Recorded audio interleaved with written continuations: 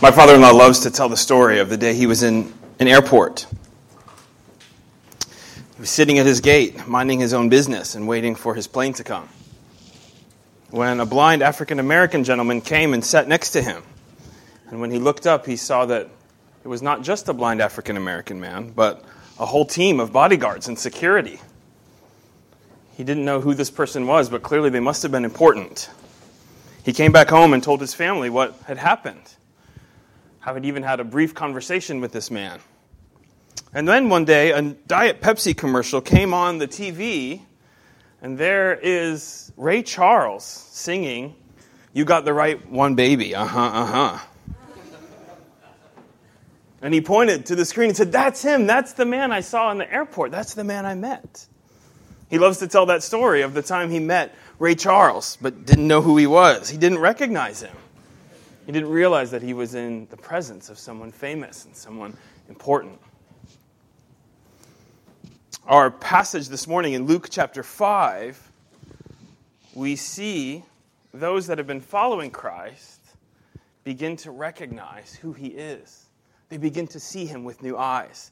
They begin to realize for the first time who this person is that has been in their presence.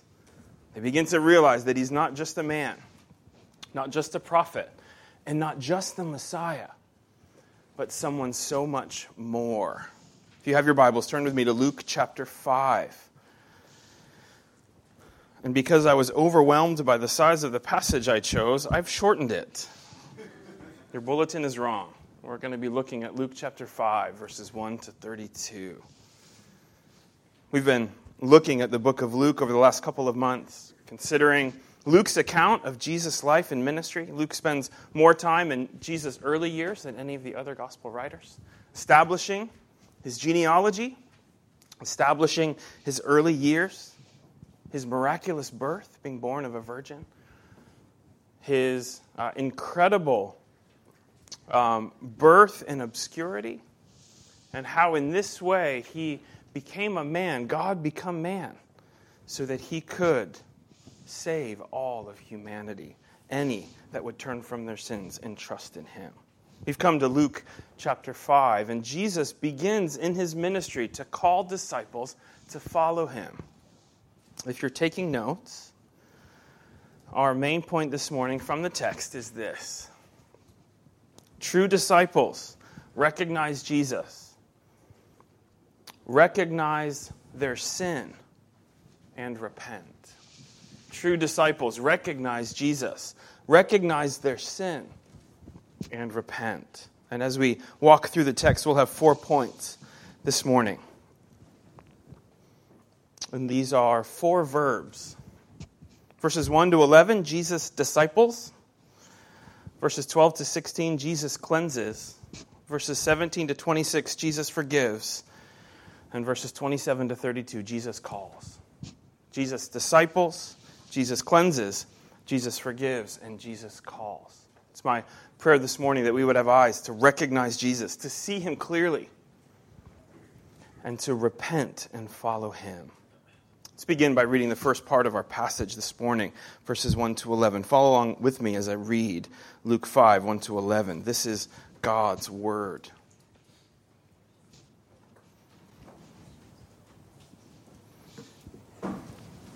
On one occasion, while the crowd was pressing in on him to hear the word of God, he was standing by the lake of Gennesaret. And he saw 2 boats by the lake. But the fishermen had gone out of them and were washing their nets. Getting into one of the boats, which was Simon's, he asked him to put out a little from the land. And he sat down and taught the people from the boat. And when he had finished speaking, he said to Simon, "Put out into the deep and let down your nets for a catch." And Simon answered, "Master, we've toiled all night and took nothing. But at your word, I will let down the nets." And when they had done this, they enclosed a large number of fish, and their nets were breaking.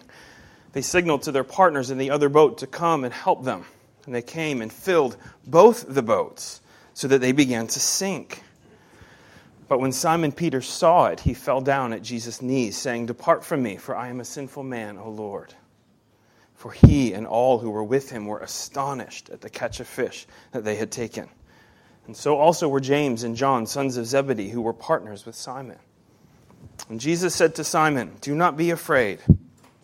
From now on, you will be catching men." And when they had brought their boats to land, they left everything and followed him. We see at the beginning of our passage here that Jesus continues on with his ministry as he has described it at the end of Luke chapter 4. We saw the last time that in Luke chapter 4, Jesus articulates his purpose in coming. Jesus had people who were excited to have the Messiah and who had an agenda for him. They had a purpose for him, but his purpose was not theirs. They were excited to have a Messiah if he would free them from the oppressive Roman Empire. And when he didn't do that, when he refused to do that, they got angry and were ready to kill him. We saw at the end of Luke chapter 4 that people were excited about the healing and about the miracles.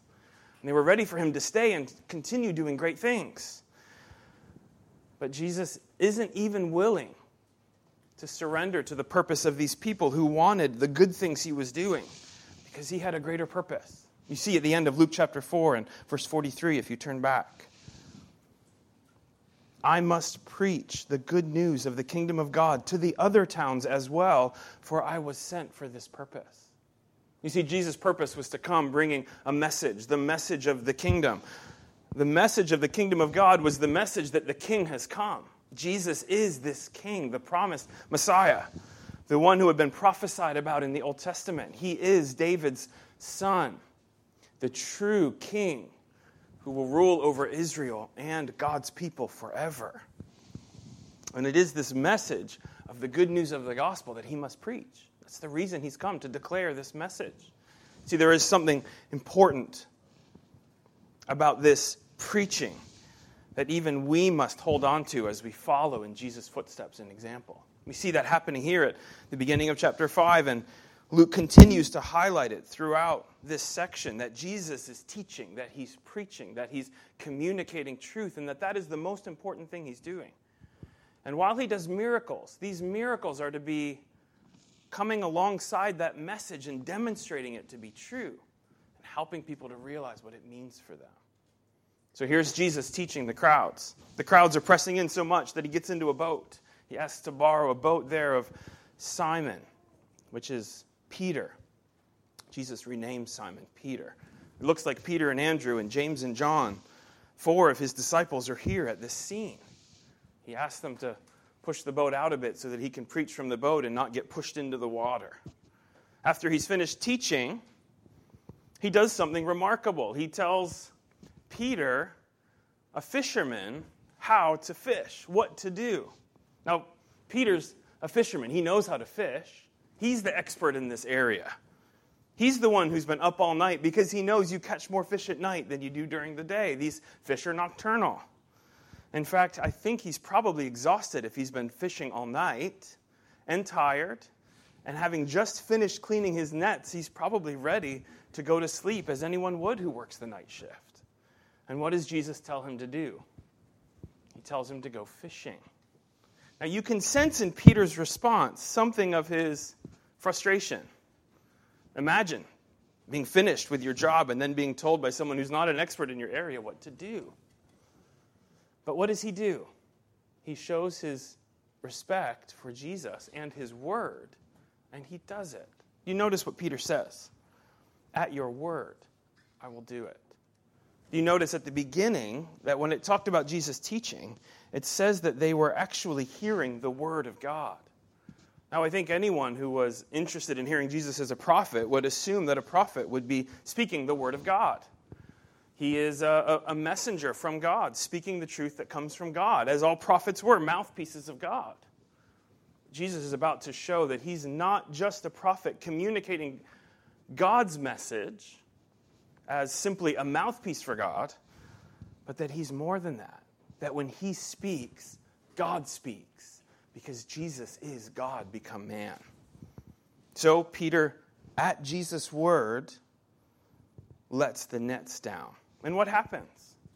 An incredible miracle. They catch more fish than they've ever caught before. They catch so much fish in their nets that they can't pull it up themselves. They need to call for backup. They catch so much fish that they can't fit it all in their boat and their friends' boats.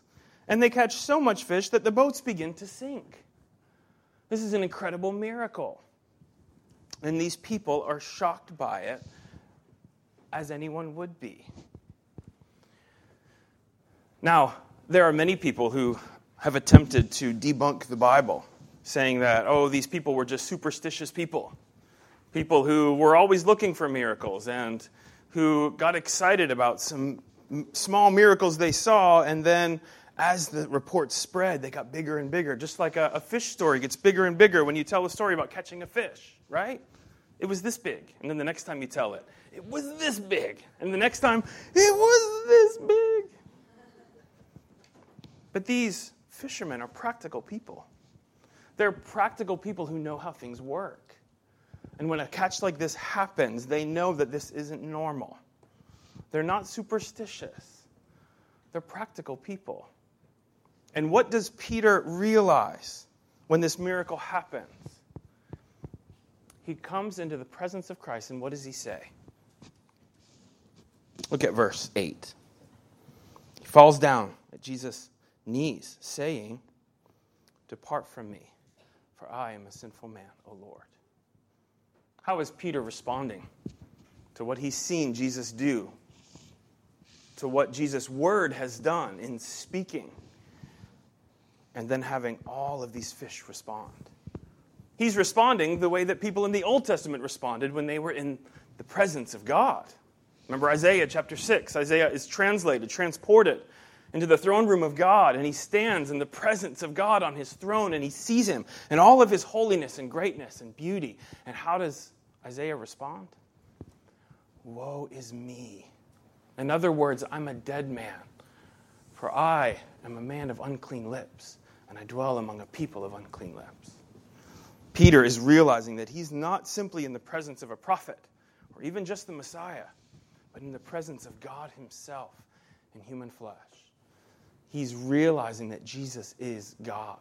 That when Jesus speaks, the Creator speaks. That when Jesus speaks, the creation responds.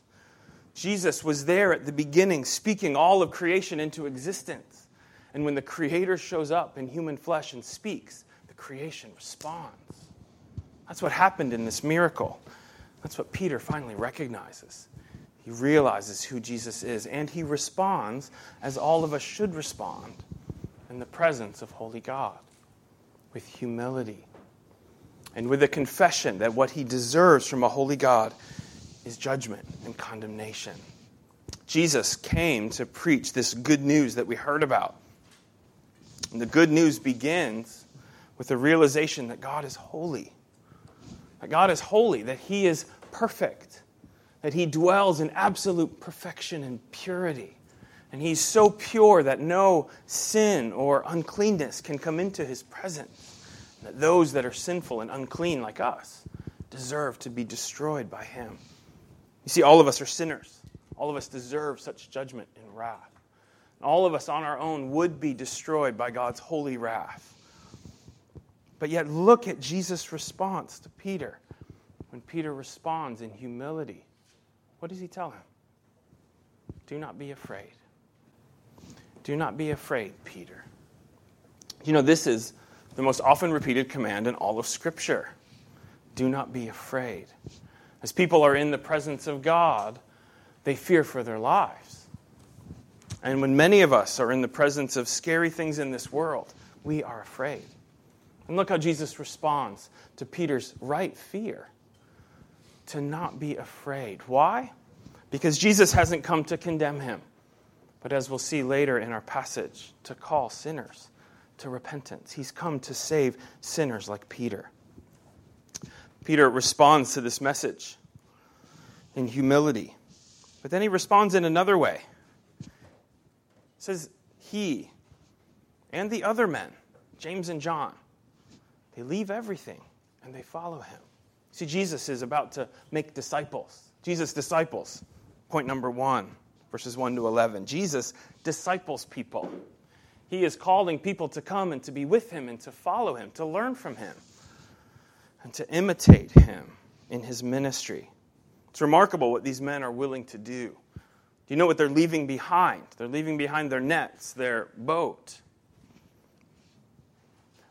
Mark chapter 1 records that they leave their father in the boat with the nets.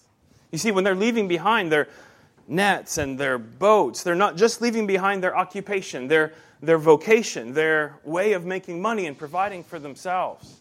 They're even having to say goodbye to family. They're leaving behind the hopes of their parents. In the ancient world, as in many rural societies today, people didn't grow up wondering, what will I be when I grow up? There was no question of this. You would become what your father was. You would carry on the family work, the family business. And yet these people are leaving all of that behind to follow Jesus. As Jesus disciples these people, he is going to convert them to a new vocation. Look at how he describes what he is going to disciple them into being. Fishermen, but a different kind of fishermen, verse 10. From now on, you'll be catching men. That word means people, even though it's in the masculine. Rather than catching fish, selling those fish at the market, you're now going to be catching people. You are going to be imitating Christ and catching people. That is, preaching the message that I'm preaching. And through you being used by God to draw sinners to salvation through Christ.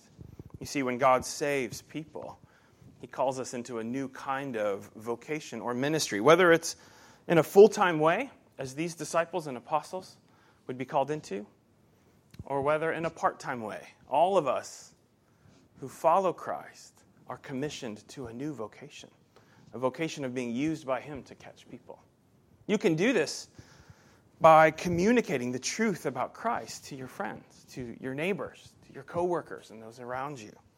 You can do this by taking part in the ministry of the local church, serving in ministries of the church, giving to things like missions. You can take part in helping us to catch people, helping us to preach the gospel and win people to Christ. This is point number 1, Jesus disciples. Point number 2, Jesus cleanses. Verses 12 to 16. Let's read those verses. Point number 2, Jesus cleanses. Starting in verse 12. While he was in one of the cities, there came a man full of leprosy. And when he saw Jesus, he fell on his face and begged him, Lord, if you will, you can make me clean. And Jesus stretched out his hand and touched him, saying, I will be clean. And immediately the leprosy left him. And he charged him to tell no one, but go and show yourself to the priest and make an offering for your cleansing, as Moses commanded for a proof to them. But now even the report about him went abroad, and great crowds gathered to hear him and to be healed of their infirmities.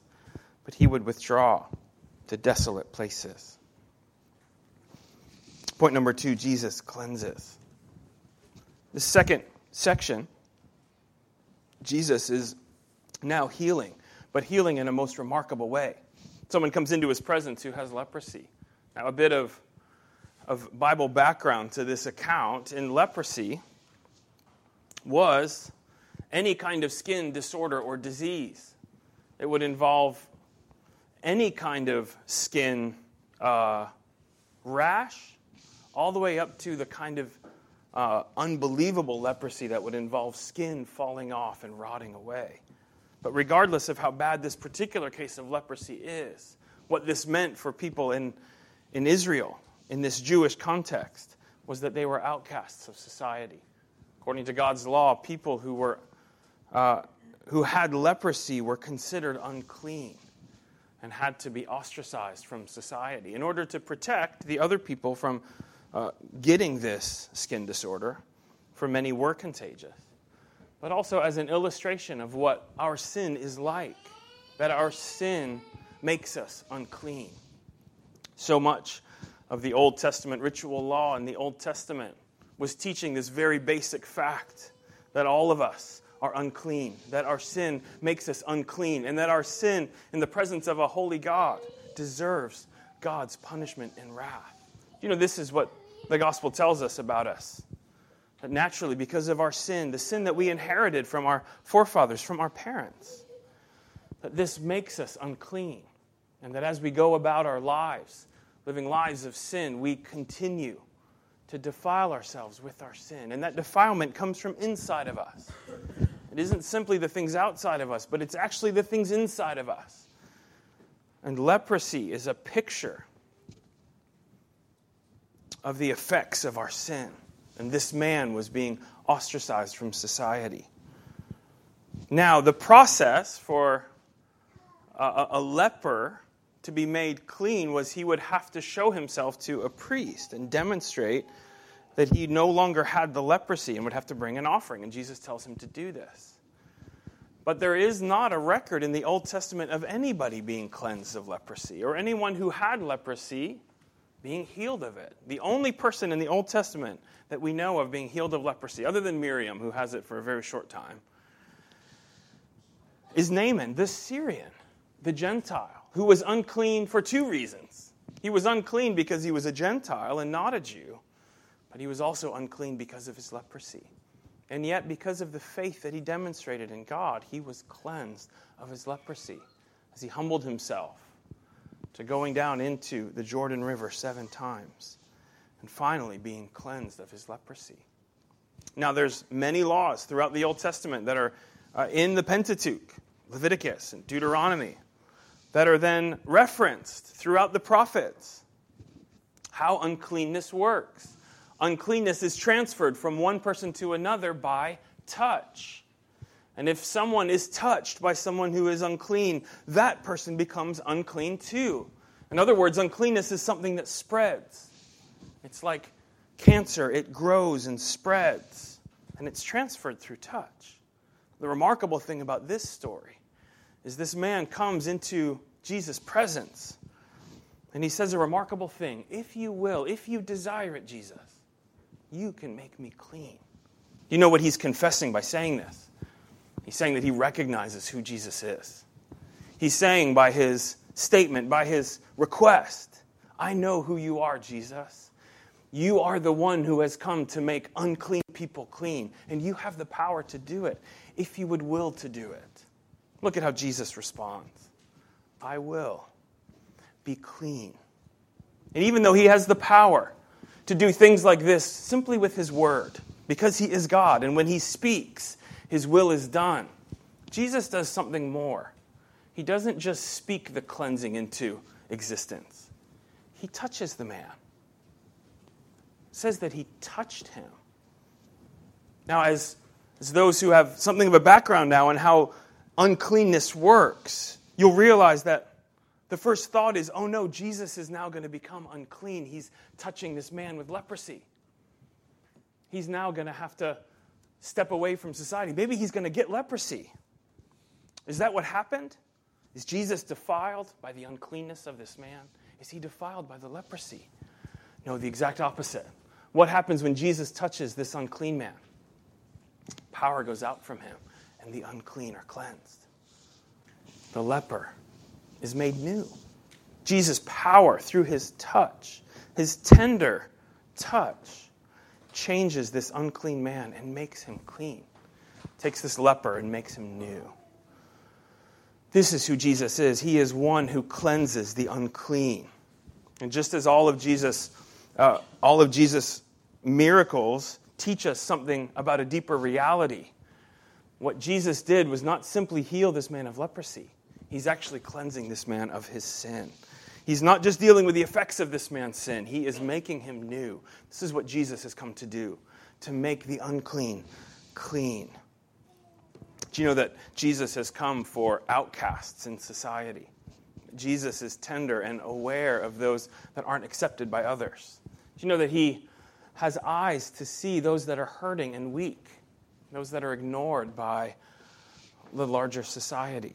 Do you know that's how we should be as we follow as Jesus' disciples? We should be like Jesus and having a tender love and care for those around us that we see that are ignored, those that are downtrodden, those that are hurting, those that are unclean.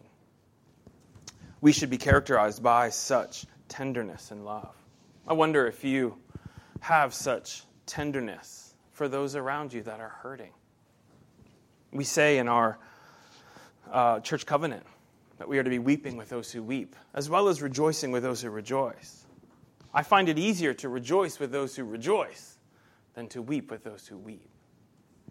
I wonder if you have such tenderness as Jesus did to see those around you who are hurting, to reach out to them, and to imitate Christ by showing tender love by those who need it. That's point number 2, Jesus cleanses. Point number 3, Jesus forgives. We'll pick up in verse 17. Point number 3, Jesus forgives. 17. On one of those days, as he was teaching, Pharisees and teachers of the law were sitting there, who had come from every village of Galilee and Judea, and from Jerusalem. And the power of the Lord was with him to heal. And behold, some men were bringing on a bed a man who was paralyzed, and they were seeking to bring him in and lay him before Jesus. But finding no way to bring him in, because of the crowd, they went up on the roof and let him down with his bed through the tiles into the midst before Jesus. And when he saw their faith, he said, "Man, your sins are forgiven you." And the scribes and the Pharisees began to question, saying, "Who is this who speaks blasphemies? Who can forgive sins but God alone?" And when Jesus perceived their thoughts, he answered them, "Why do you question in your hearts? Which is easier to say, 'Your sins are forgiven you,' or to say, 'Rise and walk'? But that you may know that the Son of Man has authority on earth to forgive sins." He said to the man who was paralyzed, "I say to you, rise, pick up your bed, and go home." And immediately he rose up before them and picked up what he had been lying on and went home glorifying God. And amazement seized them all. And they glorified God and were filled with awe, saying, "We have seen extraordinary things today." In the next scene, Jesus does a remarkable healing. But before he heals this paralyzed man, he does something even more remarkable. He claims to forgive this man's sins. We see here that there are religious leaders here who are in the presence of Jesus. They seem to show up wherever Jesus is with a very critical and cynical eye, criticizing everything that he does, trying to find flaws and loopholes in everything that he does, trying to prove him wrong. In fact, they're jealous of him. They're jealous of the fact that others listen to Jesus, that others follow him, that others see him as an authority. They see it as a threat to their power and to their authority. These people are there listening to Jesus teach when these men come bringing this paralyzed man with him. I love this account. It's so human. Imagine having a beloved friend or relative who's sick, who's paralyzed, who's hurting, and hearing that there's someone who can heal him. I love the faith of these men to bring their friend or relative to Jesus. You know, this is what we should do as Christians. Rather than attempting to be the Savior for others, we should be like these friends, taking people to Jesus, bringing people to the one who can meet their ultimate needs. Much of the Christian life, I think we could say, is simply helping point others to Jesus, helping to bring others to Jesus, helping people understand who Jesus is, and helping people find their true healing and salvation in Jesus. I love that these people are so deliberate. They won't take no for an answer. There's no way to get into the house. And so they offend everybody by tearing off the roof in order to drop this guy down into the middle of it. They're not even going to sit around and wait. This man must be healed. And Jesus rewards their faith. It says that he saw their faith, that their forceful activity is generated by faith. You see, they recognize Jesus for who he is. And they realize that he and he alone is the one who can heal. And even more than that, to forgive. Look at the debate that goes on here. Jesus reading the debate going on in people's thoughts. Jesus knows their thoughts as they are debating with him in their minds. And he responds to their thoughts with this truth. Look at the question he asks. What is easier to say? Your sins are forgiven you? Arise and walk. I wonder if you've thought about such a question. In some ways, it's easier to say your sins are forgiven you, because that's something spiritual and invisible, and you don't have to prove that you did it.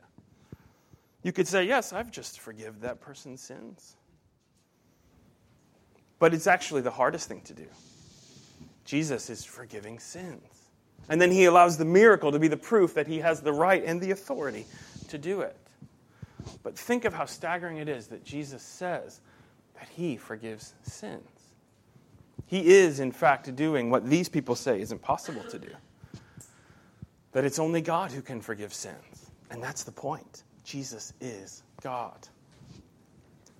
Now, imagine someone coming to my door when I'm not there, and my wife or my kids answering the door, and someone coming and saying, oh, is Jason home? And finding out that I'm not there and saying, well, I've actually come to apologize for something. I sinned against Jason.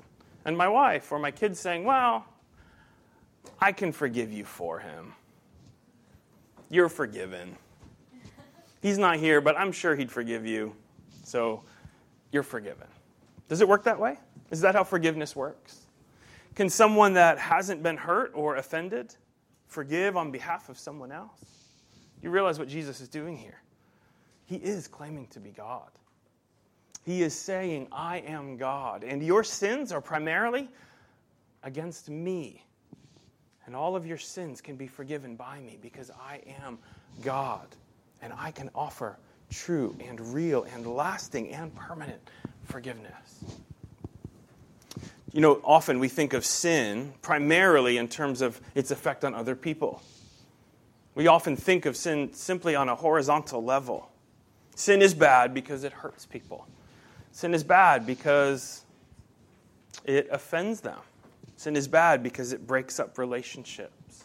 Sin is bad because it's harmful to other people. Now, all of those things are true. But do you know what this passage is saying? What so much of the Bible says? That all of our sins, while they are great when they hurt other people, there's an even greater thing going on when it comes to sin. Because our sin is primarily against God. Our sin is primarily an offense against God. When David in Psalm 51 prays a prayer of repentance for his sins and his sin against Bathsheba and Uriah and so many other people that he sinned against in that section. Yes, he committed adultery. He stole another person's wife. He had the wife's husband killed. He sinned against so many people. But when he prays a prayer of confession and repentance in Psalm 51, he says, against you and you only, God, have I sinned. See, our sin is an offense against God. God has created us. He's made us. Our holy God made us in his image, and he created us to know him, to love him, and to image him, to reflect something of what he is like. And rather than doing that, we've done the opposite. We have misrepresented him in every way. We have, with our lives, told lies about who God is and what he's like. And our sin in the presence of a holy God, yes, it makes us unclean. But it is offensive to him. And God is good and right and just to punish us. The Bible tells us that he does punish sin and sinners, and he will punish sin and sinners forever. In fact, he created hell as a place of permanent and eternal punishment for sinners because our sin is primarily offense against him. But look at what Jesus does. Jesus forgives. Jesus forgives sin. And he isn't doing this on behalf of God. He's doing this as God. He is offering forgiveness to anyone that will come to him in faith, recognizing who he is, recognizing their sin, turning from it and trusting in him, what he has done on the cross in our place. And that's how Jesus forgives sin. He takes our sin upon himself, and he pays the full penalty of it on the cross. And he did not stay dead. He rose from the grave after 3 days, demonstrating his power over sin and death and offering salvation to any that will recognize him, recognize their sin, and turn from it. This man experiences true forgiveness. And then he experiences healing as a proof that Jesus can forgive sins. I think often we think of these miracles. It's amazing that Jesus can do a miracle. But there's a much more important miracle going on here than simply a paralyzed man standing up. Though that is amazing. The greater miracle is that a sinful man who deserves God's eternal punishment has been forgiven through faith. See, Jesus sees his faith and responds, forgiving him. This is the good news of the gospel and of Jesus Christ. That God has come. And he hasn't come in wrath, but he's come to forgive. That's point number 3, Jesus forgives. Point number 4, Jesus calls. Point number 4, Jesus calls, verses 27 to 32. Jesus is going to go on and call more disciples. Verse 27, after this he went out and saw a tax collector named Levi sitting at the tax booth. And he said to him, follow me. And leaving everything, he rose and followed him. And Levi made him a great feast in his house. And there was a large company of tax collectors and others reclining at table with them. And the Pharisees and their scribes grumbled at his disciples, saying, why do you eat and drink with tax collectors and sinners? And Jesus answered them, those who are well have no need of a physician, but those who are sick. I have not come to call the righteous, but sinners to repentance. Point number 4, Jesus calls. Jesus calls another unlikely disciple. At the beginning, he called 4 unlikely disciples fishermen. Fishermen were not seen in their society as the great people of society. One of the reasons is they smell bad. When you spend that much time with fish, you don't get the fish smell off of you. Another reason is because they're laborers. They're hardworking fishermen. But Jesus calls unlikely people to be his disciples and to follow him. It isn't the cut above the rest in society that Jesus calls. He calls very unlikely people to follow him. Here he calls another unlikely person from another place in society. He calls a tax collector. Now for context, this guy's name is Levi. That means that he's a Jew. It probably means that he's a Levite, descended from Aaron, the tribe that Moses was a part of, Moses' brother Aaron. And Aaron and his children were called the Levites, and the priests who represented God's people to God in the tabernacle and the temple. The guy's name is Levi, but it says that he's a tax collector. What can we deduce from this? Well, according to the Jews of his day, he was a traitor. He's a Jew working for the oppressive Roman Empire. He's collecting taxes on behalf of the oppressive Roman Empire. And he's getting rich at the expense of his fellow Jewish men and women, collecting their taxes for this oppressive Roman Empire. Tax collectors were hated in Jesus' day. Zacchaeus was also a tax collector, and we see later in Luke that Zacchaeus has defrauded lots of people with his tax collecting, and this is what they were known to do. They would set their tax rates higher than what Rome required, and they were allowed to do this. It sounds like they would probably work together with the other tax collectors and set some tax amount higher than they needed to collect in order to pad their own pockets, in order to grow their own portfolios. And these people were hated. And yet, Jesus calls Levi, a tax collector, to follow him. Levi then throws, it looks like, a party for Jesus and invites all of his friends to come and meet Jesus, the one that he has left tax collecting behind for to follow. And they come. It's remarkable that they come to spend time with Jesus. And this leads to more grumbling. This leads to more complaining by the religious leaders. They're complaining at the kinds of people that Jesus is willing to associate with.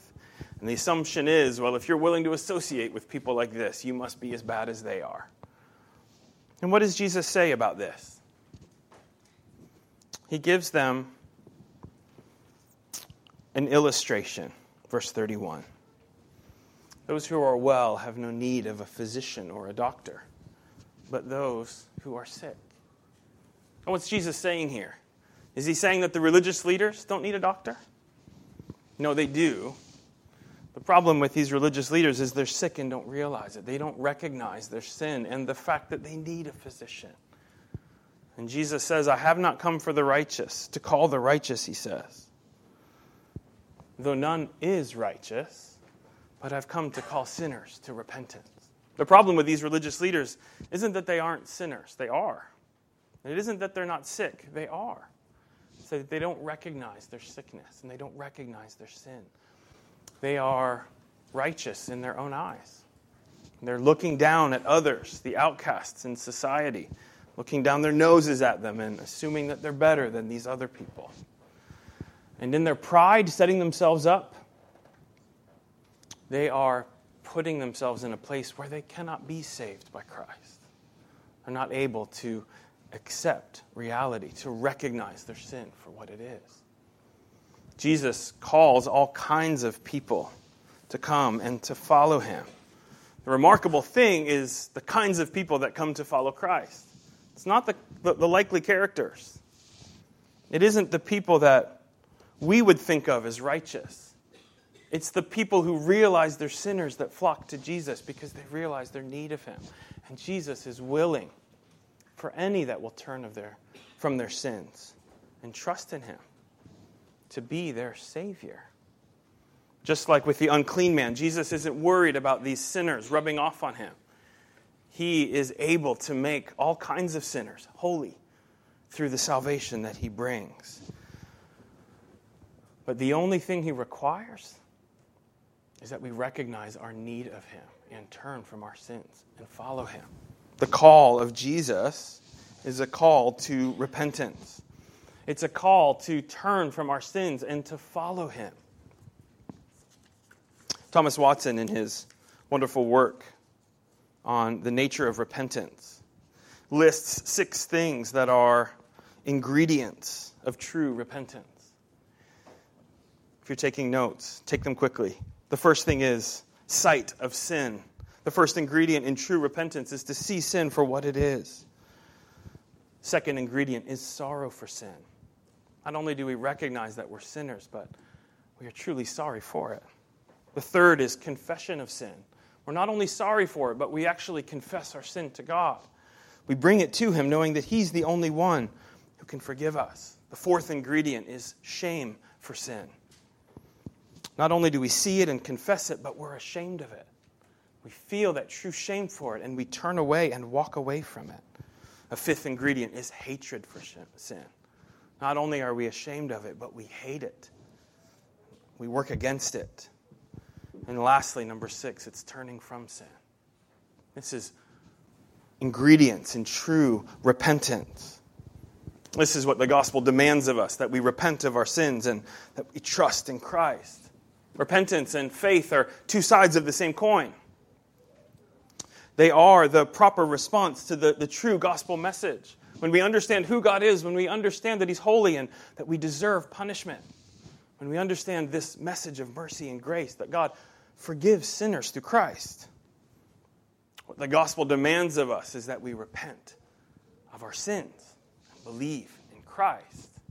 Helpful illustration of this. Repentance is what it is that we let go of and turn from in order to hold on to Christ. My favorite book as a boy was Where the Red Fern Grows. In this book, which was often read by children in elementary schools, a boy in the Ozark Mountains is raising hound dogs to hunt raccoons. His grandfather is helping him catch his first raccoon and tells him, you can trap a raccoon if you drill a small hole and put shiny things inside of a log, like screws or nails or something metallic. But make the hole small enough that the raccoon can put his hand in, but also small enough that when he grips those shiny things in there, he won't be able to pull his fist out again.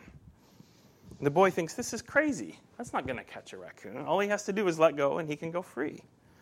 But it works. I don't know if this is true or if it's just in the book, but it's a wonderful illustration. He ends up catching his first raccoon this way. The raccoon grabs the shiny things and holds that fist tight but he can't get his hand out of the log, and he's caught, and he's killed. This is how repentance works. This is how sin works. There's things in this world that we hold on to. We grip it tight. We refuse to let go. But repentance means letting go of our sin, letting go of our own hopes to be righteous on our own, letting go of anything that would keep us from God, anything that would defile us and make us unclean, letting it go and going free, turning and trusting in Christ and having our sins forgiven. But if we're to do this, we must truly let go of everything that God calls us to. I don't know what it is that you might be holding on to, like that raccoon in the trap, that would keep you from running after Christ and holding on to Him. It may be like some of the religious leaders here, your own self-righteousness. It may be that you're proud, that you think you deserve a right standing with God because of your life, because you've been good, because you've been righteous, because you've given up things. Maybe what you're holding on to is your own self-righteousness. And what God is calling you to do, just as Jesus is calling these religious leaders to do, is to let go of your self-righteousness. To let go of any hopes of making yourself right with God based on your own life or your own good works, and realizing there's nothing you can do to contribute to your salvation. Only Christ does that. Let me encourage you, friend, let go of your self-righteousness. For others, it may be the things of this world that you're holding on to. It may be even good things in this world that you're gripping tightly and won't let go.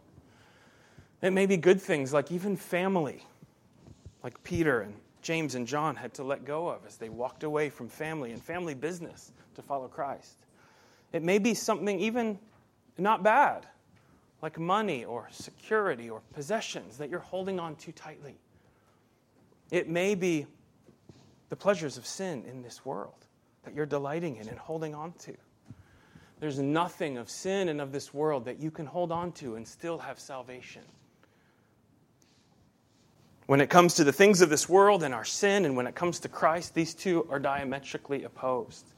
If you think of the illustration of a magnet or magnetism, you cannot be holding on and drawn to the world with one hand and attempting to also hold on to Christ with the other. You'll be torn in two. It will not work. It is impossible. The only way that you can go from being drawn to this world to being propelled to Christ is like a magnet being flipped around and going from being drawn to being repelled, just as magnets can, if you flip them around, go from being drawn to being pushed away and repelled. We must turn. We must repent. And we must walk away from anything that would keep us from Christ. I don't know what it is that you may be holding on to this morning. I'm not sure what it is that your hopes are holding on to. I'm not sure what it is that Christ may ask you to give up to follow Him. It isn't everyone that has to leave a job necessarily to follow Christ. But whatever it is that Christ calls you to give up, let me encourage you, friend, brother, sister, let go. Be free to run and follow Christ. We see in our passage that Christ is willing to accept any that come to Him, even those that are disreputable in society. I hope this gives you hope. If you do have a background of sin and of rebellion, Christ is willing to take any that will turn and come to Him. There is no sinner too far away from Christ's mercy, if you will but let go of your sin. Like these evil tax collectors and sinners, you too can be saved. There is hope for you. But you know, when He calls us to repent and follow Him, we can't keep our sin too. He intends to change us. He intends to make us like Christ, even though He's willing to take any and every person, regardless of their background, and save them. He's not going to leave us where we are. He's going to change us. C.S. Lewis in Mere Christianity gives a wonderful illustration of this. He says, imagine yourself as a living house. Imagine yourself being a house. God comes in to rebuild that house. At first, perhaps, you can understand what He's doing. He's getting the drains right, and He's stopping the leaks in the roof, and so on. And you knew that those jobs needed doing. And so you are not surprised. But presently, He starts knocking the house about in a way that hurts terribly. and doesn't seem to make any sense. What on earth is he up to? The explanation is that he's building quite a different house from the one that you thought of. He's throwing out a new wing here. He's putting on an extra floor there. He's running up towers. He's making courtyards. You thought you were being made into a decent little cottage, but he's building a palace. He intends to come and live in it himself. While Jesus is willing to accept any sinner that will come to him, you cannot come to him on your terms. And if you come to him, he's going to change you. Your life may get turned upside down like it did with these disciples. But in the end, you will look back and you will say, it was all for good. And you will never regret anything that you gave up to follow Christ. Let's go to the Lord in prayer.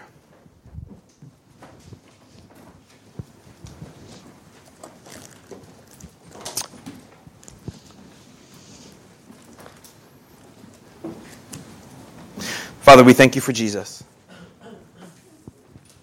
Thank you that he came for sinners like us. We thank you that he came not to judge and to condemn, but to cleanse, to forgive, and to call us to repentance and faith in him. Thank you that he calls us to follow him and to be changed by him, to be able to once again reflect something of what you are like and image you with our lives. Pray that you would make disciples of each and every one of us.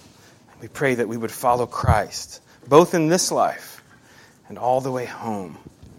We pray that we would be the kind of gospel community that offers salvation and forgiveness and cleansing to anyone that would come. And we pray that you would do this for your glory in Christ's name. Amen.